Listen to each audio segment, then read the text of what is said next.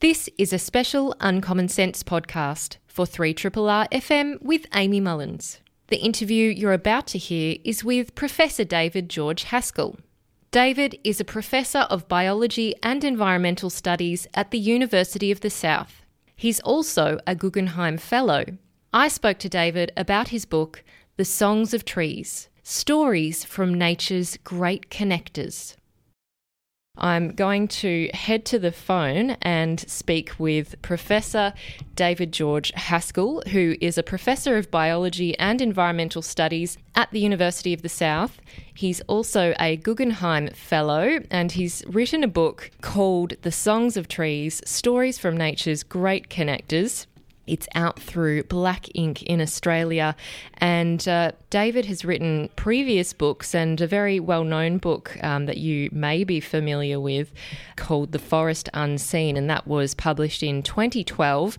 It won a number of awards, and Professor Haskell has published a number of essays, op-eds and poetry, as well as scholarly research. So I'm very pleased now to welcome him on the phone. Hello there, David. Hello, Amy. It's a pleasure to join you here by phone. Yes, it's great to finally speak with you and hear your voice. And thanks so much for joining us today from the United States of America. Yes, thank you. It's a pleasure to be with you. And right now I'm sitting in Colorado. Out of the window I can see the snow melting off some of the foothills, so we're still in the tail end of winter here. Oh, wow, that's amazing.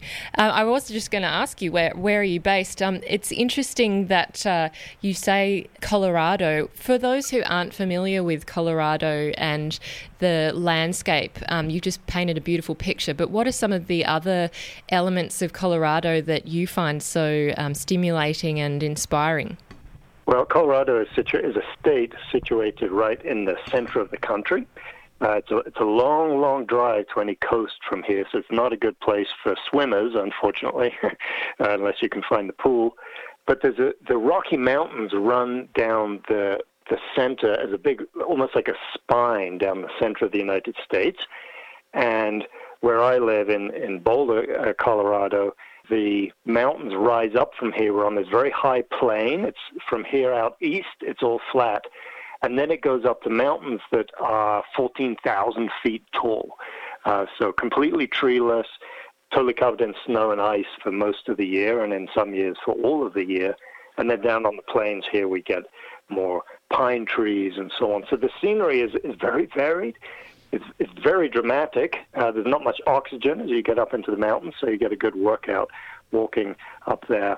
And the trees here are just phenomenal, particularly in the lower elevations, the ponderosa pines, which have this beautiful piney smell mixed with some vanilla.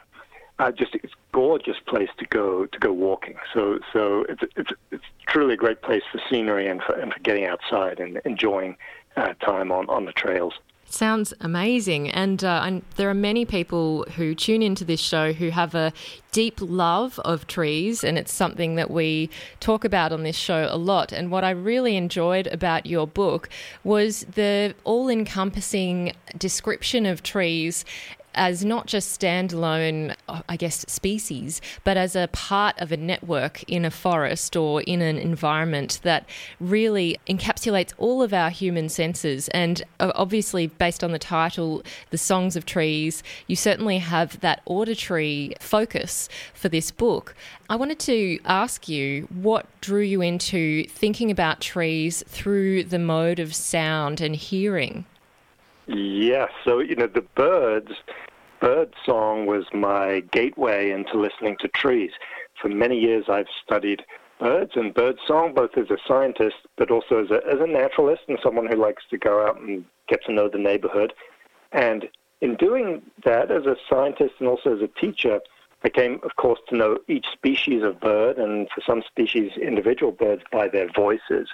But when I was listening, it came to me, every one of these trees also has its own individual voice. It's not just the birds or the mammals or people that have individual voices, but a maple tree sounds very different from a pine tree. A eucalypt, with the wind blowing through it, sounds extremely different from an ironbark or an ash tree.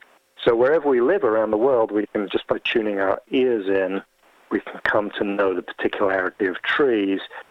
First, as a sensory delight, it's just really wonderful to have that knowledge and experience of our neighborhood. But also, and for me this is even more important, those sensory experiences lead into a series of stories. It helps us understand the physiology, the biology, the evolution of each tree, and in some cases how the trees are very closely wrapped up with human lives as well. So the sounds of trees, for me, are, first of all, something to pay attention to in the everyday to enrich my life.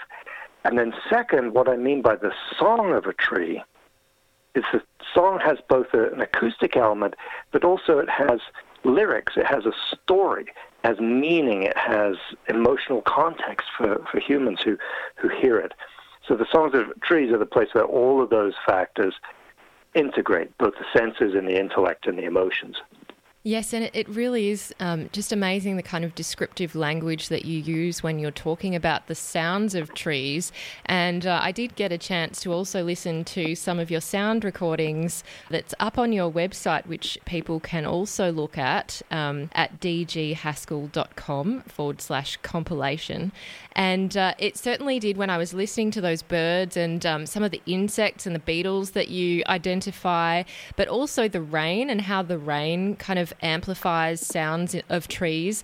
It was amazing to think just how kind of unique each tree's sound was, and also the interaction of insects and birds and other species and animals and fungi with that particular tree. It was quite eye-opening to, when you're listening to the sounds, to kind of picture in your mind what's happening in these very, very far-flung places in the world that you visited and recorded these sounds at. I wanted to touch first up on the redwood and ponderosa pine, given that it is from your home state of Colorado, and you write about it and the really fascinating elements of it, including the resin and this, as you've mentioned there, the smells that the tree puts out.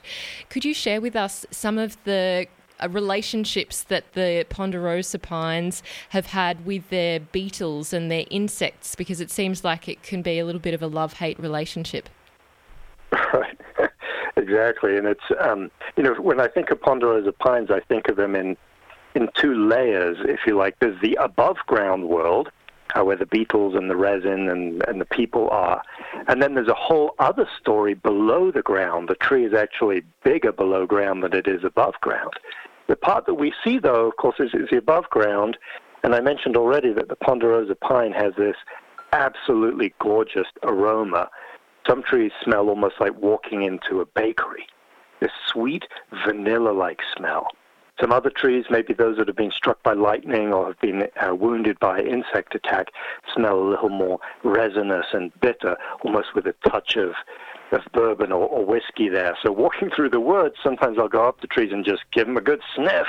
I expect other people think that I'm a little crazy about this, but when I get a chance to explain to folks on the trail, it's like, look, these trees are both signaling to one another, because in all those aromatic molecules that they're making, they're sending little messages to other trees through the air, saying, here I am, here's the number of insects that are on me, do you need to get ready for an insect attack or not by making more resin? So they're chatting to one another through this chemical channel. And then that conversation also is a vulnerability for the trees, because how do these beetles that love to eat the inside of the bark of the ponderosa tree, how do they find the tree? They also use their noses, or the chemical receptors on their antennae and around their face, to find the tree. And then if a tree is particularly aromatic and the beetles get on it, they take some of that aroma and absorb it into their bodies and then re-release it in a modified form that attracts other beetles in, so they launch a mass attack. So through aroma, the tree is both protecting itself, because a low concentration of the resin defends itself from beetles, but it also is its Achilles heel, if you like. It's the way that the beetles find a way in and can launch a mass attack. And in years of drought, these beetles can wipe out entire mountainsides. So you're looking at a huge mountain that the year before was all green, covered in pine trees, and then after the beetles have been through, the entire forest has gone brown because they've killed every single tree on that mountain. And then, of course, that's very vulnerable to forest fire. And we get, as in Australia, we get enormous fires burning through here, 10, 20, 30, 100,000 acres burning at a time. And those fires in Colorado, have increased by at least 10 times over the last few decades.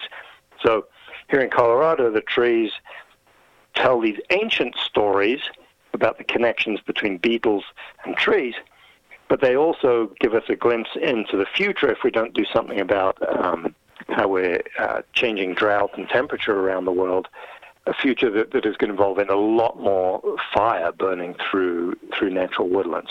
Ponderosa always has burned. It's a bit like a eucalypt forest that every few years a fire off a fairly low intensity fire comes and thins things out. But what we're seeing now are these massive blazes that sterilize the whole forest down to the soil. All you're left with is sand afterwards. So that's the above ground network. Yes, exactly. Below ground, trees are foraging for water. They send out these incredible root networks connected to fungi that are seeking out water from all around. They're champion harvesters of water in the dark, hidden below ground world of the soil. Oh, well, let's pick up fungi in just a second. Before we finish on the ponderosa pine, I was struck by some of your language that you used when you were describing a young girl who was in the forest and hearing the ponderosa pine, and she said, "What's that huge sound?" And you say that the tree song is huge, and you say, quote, "A glance of wind sets the pines huffing. A modest breeze evokes an urgent hiss. Steam escaping from a dangerously pressurized valve. A gust is like a landslide, sand avalanching down a gully. A sound of this kind in the maple and oak forests of my home in the eastern United States would send me scurrying for cover, an eye on the canopy for snapping trunks and falling limbs. But here the pines carry no such warning in their shouts." It goes on, and I was interested that you also say that the needles don't bend and that they don't flex and that they're unmoved. How do you experience that? Obviously, you've really made it so evocative when you have written about it, but what kind of makes that sound so loud and so huge to you? Yeah, of all the forests that I've experienced around the world, the ones here in Colorado, the ponderosa forest, are absolutely the loudest.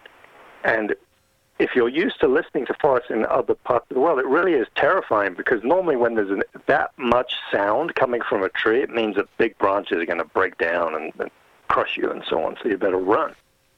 Well, the ponderosa, it turns out, its big sound emerges from its relationship with snow and ice. Unlike other pine trees that are adapted to rain and maybe soft snowfalls, these ponderosa pines have to withstand very high winds and also a lot of snow and ice. And to do that, they have needles that are extremely stiff. They're about 5 times tougher than most other pine needles. You get up to them and feel them with your hand, and it's like running your hand on a wire brush or some kind of really tough material like that, very spiky.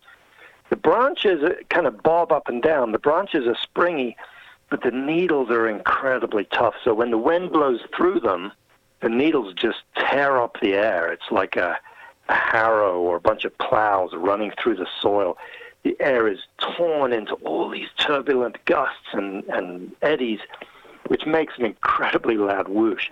So when I'm out, particularly when I first came to these forests, I would find it kind of frightening, particularly when the wind picked up quite a bit. This sound just made me feel very uncomfortable, like something very bad was about to happen. Over the years, though, I've come to understand, no, this is the characteristic voice of the forest. No need to be frightened. Just enjoy it. Yes, it sounds like it's so epic, and perhaps it could be described as sublime.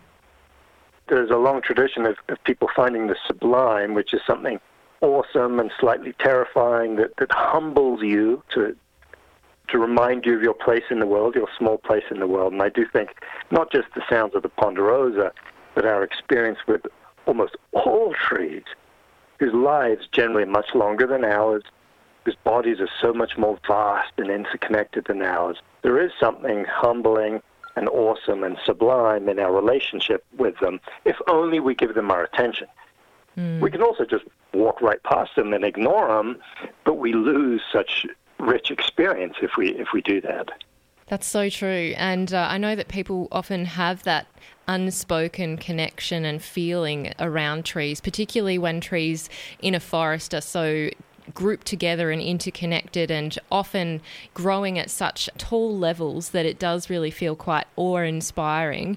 And one of the other elements of the forest, which is really very awe-inspiring, is the relationship between trees and fungi. And you describe throughout the book, but in particular areas you provide more of a focus on fungi. And one of those chapters is around the balsam fir, and you talk about roots conversing with fungi and sending chemical messages through the soil, creating a symbiotic relationship where the fungi grows towards the roots and replies with their own chemical ooze. And you say that nearly 90% of all plant species form below-ground unions with fungi. So from your perspective, and given that it is mostly under the ground, but not always, because you also describe how there are fungal cells on tree leaves, but what are some of those really fascinating relationships, and just how important can fungi be to some of these species of trees that you listen to? Well, when I was a student, we were taught that plants are individuals, that a tree is just an oak tree or a pine tree just standing there, and one name was sufficient to describe it. We now know that that's an utter illusion, and that a tree is a living network of many, many species. And the fungi are some of the most important members of that community. And as you point out, they're mostly hidden. We can't see them with our unaided senses, but they're extremely important nonetheless. The bacteria in the soil are also very important as well, and they're even harder to study because they're so small. And a tree is made out of a living network of relationships among these different species. For example, at the tip of a growing plant root, the tiny little hair cells there send out messages to the fungi, and the fungi respond back. There's a little conversation, a dialogue, a negotiation between these two kinds. And if the negotiation goes well, the cells actually fuse with one another. The cell membranes come and hug close together in the most intimate possible way. And from that connection, from that direct physical connection, there's then an exchange that sustains the life of both the plants and the fungi.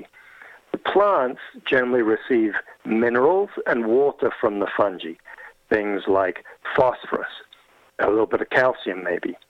Also water. I mentioned the ponderosa pines, that their root system is vastly extended by connecting into the fungal network.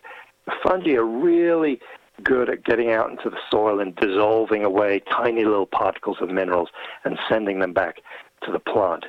What the plant gives the fungus is what the plant is good at, and that is harvesting the energy in sunlight and using it to weld together CO2 molecules into sugars and other molecules like proteins and so on. So the fungus is giving minerals and water. The plant is then reciprocating with foodstuffs like sugars and proteins. So there's this back and forth relationship where each partner is doing what it does best and helping the other one out in its area of weakness. We now know that the exchange goes even further than material, though. Information also flows through this below-ground network.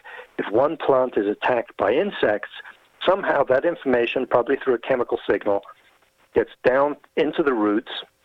The roots send it to the fungus, which lives in the soil, and the fungus sends it to the neighboring plant, and the neighboring plant over further away from that. So the plants are in conversation, are in connection with one another below ground, and that helps them prepare for the attack of arriving insects, or for drought, or for other assaults that they might experience. So below ground, in just one teaspoon of soil, there are as many cells as there are in the human brain, and probably as many interconnections as well. And so, I wouldn't say that the soil is exactly like the human brain. Our brain is very centralized and organized, the soil is much more diffuse. There is a kind of interconnected intelligence there that helps the forest, the trees in the forest, all the other organisms in the forest adapt themselves to this place to deal with the rigors of drought and fire and flooding and the problems that the insects and diseases bring with them, the competition that happens among plants for sunlight. All of that is mediated and negotiated through these below-ground cooperative relationships. And then in the leaves above ground, when I pluck a leaf from an oak tree or a needle from a pine tree, my senses tell me, well, this is obviously just a plant here. Well, my senses are deceiving me, because if I could look inside the leaf, in that very thin area between the upper and lower surfaces of the leaf, there are dozens and dozens of species of fungi, hundreds of species of bacteria that help the plant in its physiological functions. If you get rid of them, the plant can't defend itself from insects nearly as well, or from invading pathogenic fungi. It can't resist insects as well either. And so the leaf, which seems to be just a plant structure, is actually a networked community, and fungi are a very important component of that community. And I should say that we understand the edges of this, but most of it is a mystery. We've only recently discovered these vast numbers of species living on and in plants. And so the next few years are going to be really exciting as we uncover more of the details of these interrelationships. All of this runs parallel to our understanding of the human body, which is also a living network of a different kind than a tree. But our skin and our gut are also made healthy through relationships with the bacteria, in some cases the fungi, that live on and within us. Without them, we get very sick. So we too are living communities. That's a really great point and a great parallel to draw. And it's interesting that similarly with humans, we've only just begun to understand the role of our microbiome. And as you say, the fungi and the bacteria that exists within our stomachs, our guts, and elsewhere in our systems. One of the elements I want to pick up that you've mentioned is the soil. And I've often in my discussions when we talk about native forest logging and how it should not proceed, and obviously there's many reasons why it shouldn't, but one of them is that we often highlight the fact that trees store carbon and they are very effective at storing carbon, whereas there's another element to that, and I was really fascinated that you wrote soils in boreal forests hold 3 times as much carbon as all the forest's tree trunks, branches, lichens, and other above-ground life combined. How is that the case? So in the boreal forest, which is the band of forest that runs all around the northern hemisphere, so most of Canada, parts of northern Europe, and then all across the north of Russia, Siberia, and so on, it gets less attention than the tropical forests do, but it's in fact as big a store of carbon, or depending on whose study you believe, a close second to the tropical forest. So it's a very important player in global carbon budget, which is, of course, one of the things that's going to determine what our climate is in future. And the boreal forest, because it's so cold and wet for most of the year, things don't decompose very quickly. So when needles fall to the ground, they tend to linger in the ground but not decomposed for many, many years. The roots that die after they've extended out into the soil also persist over years and years. So a healthy forest will, bit by bit, act as an increasing carbon store, just building up these massive layers of carbon in the soil. And you can hear this when you walk through the forest. It's very spongy. There's no hard slap of your feet on dry ground there. It's like walking on the softest mattress you could imagine. Sometimes your footfall is almost completely inaudible, spongy, soft. And then because of the lack of evaporation and the abundant rainfall, they're also very boggy places. So you walk from the forest, sometimes your foot sinks down into a whole load of wet moss, and then you're back onto the soft forest soil. So this acts as an enormous store of carbon, and one of the concerns is that forest fires and the drying out of the forests in the boreal region is accelerating, there are more and more fires and things are getting drier, so some of that big store of carbon could then be released back into the atmosphere. So that's one of the concerns moving forward. Biologically, it means that the soil is the place where much of the action happens, where the trees have to struggle with one another to figure out who gets the nutrients. And what determines the winners in that struggle is who can be the best cooperator with bacteria and fungi below ground. So the hidden world of the soil is where the great dramas play out of ecology and evolution, especially in the boreal forest. Yes, it's so interesting to think that. And also, you need to certainly expand your mind and be open when you can't physically see a lot of what's happening underneath the ground. Although we do know that it is happening, it would be great to know one day when science advances why exactly things are happening as they are. One of the other fascinating chapters in this book is around a kind of far-flung place to many of us who may not have had the chance to visit, and that would be in Ecuador. And one of the quotes that I felt summarised the kind of relationship that local Indigenous peoples had to their environment was this, and you highlight, I guess, the philosophical issues and tensions that exist in a Western concept of nature. You say, because life is network, there is no quote-unquote nature or quote-unquote environment, separate and apart from humans. We are part of the community of life composed of relationships with others, so the human-nature duality that lives near the heart of many philosophies is, from a biological perspective, illusory. And it seems like when you describe the phenomenal ceibo tree near the Tipitini River in Ecuador, that really does encapsulate what you've just written. Yes, the ceibo tree is one of the giants of the Amazonian rainforest. It's a tree that takes sometimes 20 or more paces just to walk around its base. Its crown sticks above the crown of all the other trees in the forest. And that crown is filled with other species. There are fig trees that grow up in the crown of the ceibo tree. And then in the fig tree, there's another tree that grows on that. And then on the branches of that third tree, there are orchids and sometimes even little cacti and succulents growing up there, depending on whether it's on the south, north, the wet, or the shady part of the tree.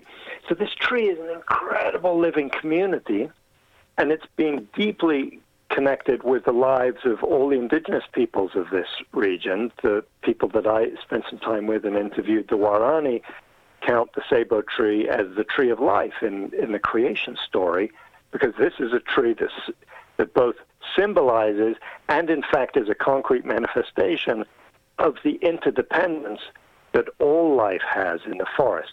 That's true for the lives of the trees, the orchids, the birds, and the people. So when Western philosophy arrives in places like this, it really has a hard time understanding or connecting to the reality of the forest, where the individual is always an illusion. We only live as individuals in relationship with others. So we need a philosophy of so-called nature that doesn't place nature outside and apart of humans, but regards ourselves as part of this community of life. And that's, I think, part of the unfinished business of the Darwinian revolution is that Darwin taught us that we're all kin to one another. When I look at a tree, I'm quite literally looking at my brother and sister there, often both, because trees are often hermaphroditic. You have to go back 1.5 billion years, maybe, to get to our common ancestors. So we're pretty distant cousins, but we are cousins nonetheless.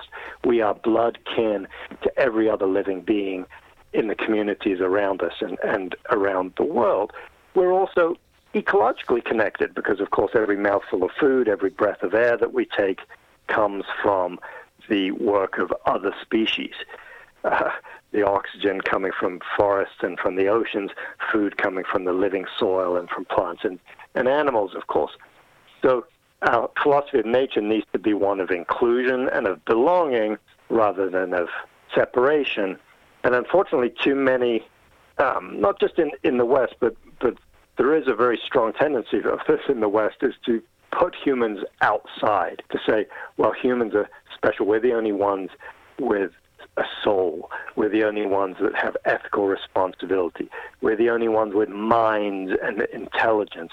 And I think all of those notions are imposed from the outside. And from a biological point of view, I think that they really don't hold up to the experience either of modern science that has discovered that life is all about interconnection, or from the various forms of knowledge from cultures that have deeply belonged to a landscape, whether that's in Ecuador or in Victoria, Australia, or in Russia, or up in northern Canada. The cultures that have lived in close relationship with forests understand that humans cannot go it alone, that we belong within the community of life, not as outsiders.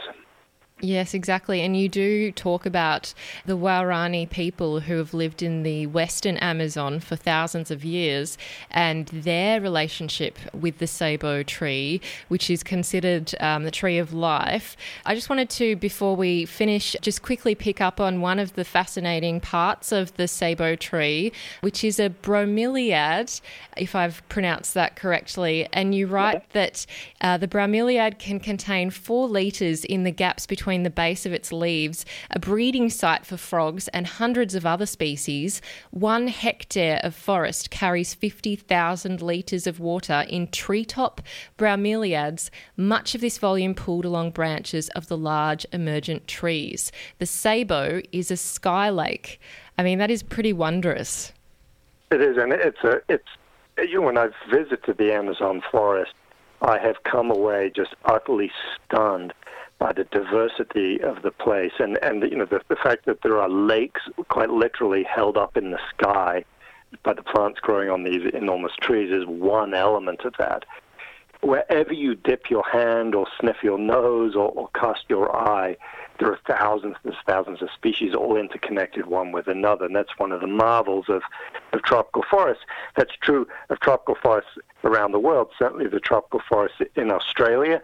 I mean, whether it's the more temperate tropics of the beaches in the Gondwana forest, or further north, the tropical forests up in the northern part of Queensland, same levels of extraordinary diversity and ancient interdependence among the creatures of the forest there. So the Amazon is a particularly vivid example of that, because it's such an enormous forest with such great biological diversity, but the stories are not at all unique to that place.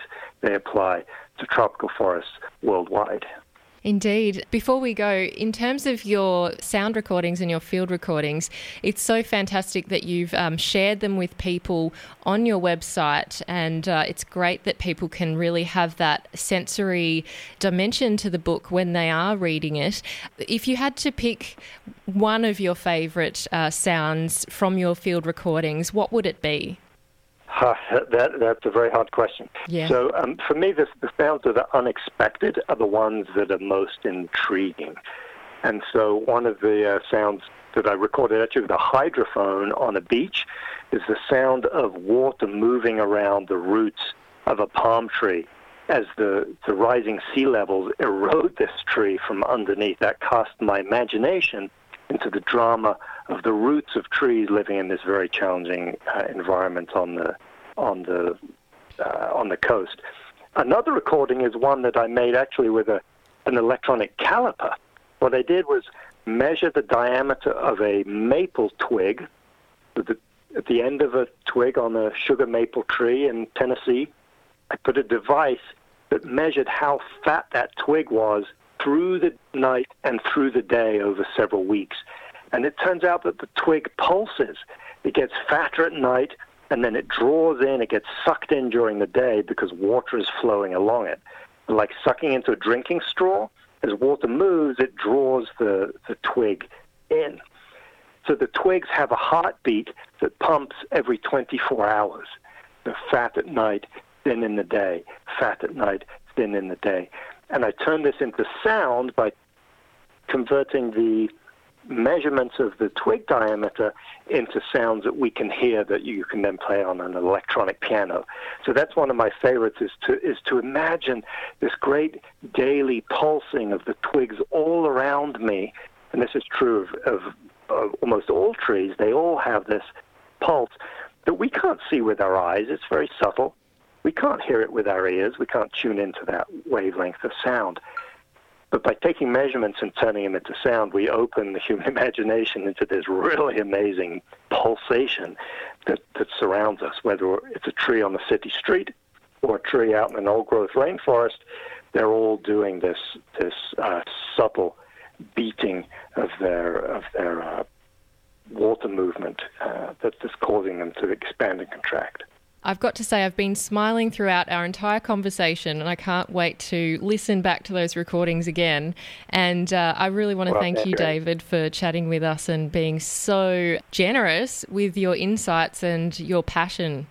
Oh, well, the insights come directly from the trees. I'm just a poor translator, but it's a very great honor to be with you, and I send my best wishes to you and all your listeners. I hope you'll go and enjoy the delights of Australia's trees, which are really of unparalleled significance in the world of conservation, and just the diversity of trees is just extraordinary in Australia. So I'm envious of the sylvan companions that you have there. Thank you so much, David, and I am grateful for your translation.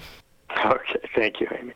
I've been speaking with Professor David George Haskell. He is a Professor of Biology and Environmental Studies at the University of the South and is a Guggenheim Fellow. He is based over in Colorado, where we've just been speaking with David, and we've been discussing his book, which has just been re-released in updated form. It's a recent book that he published called The Songs of Trees, Stories from Nature's Great Connectors, and it's out today, the new version, out today via Black Ink. And I'm sure even though Readings has just closed its physical doors, there are so many bookshops that are still delivering, and in many cases free delivery. So feel free to open your mind and also check out David's website, which has fantastic recordings there at dghaskell, HASKELL.com.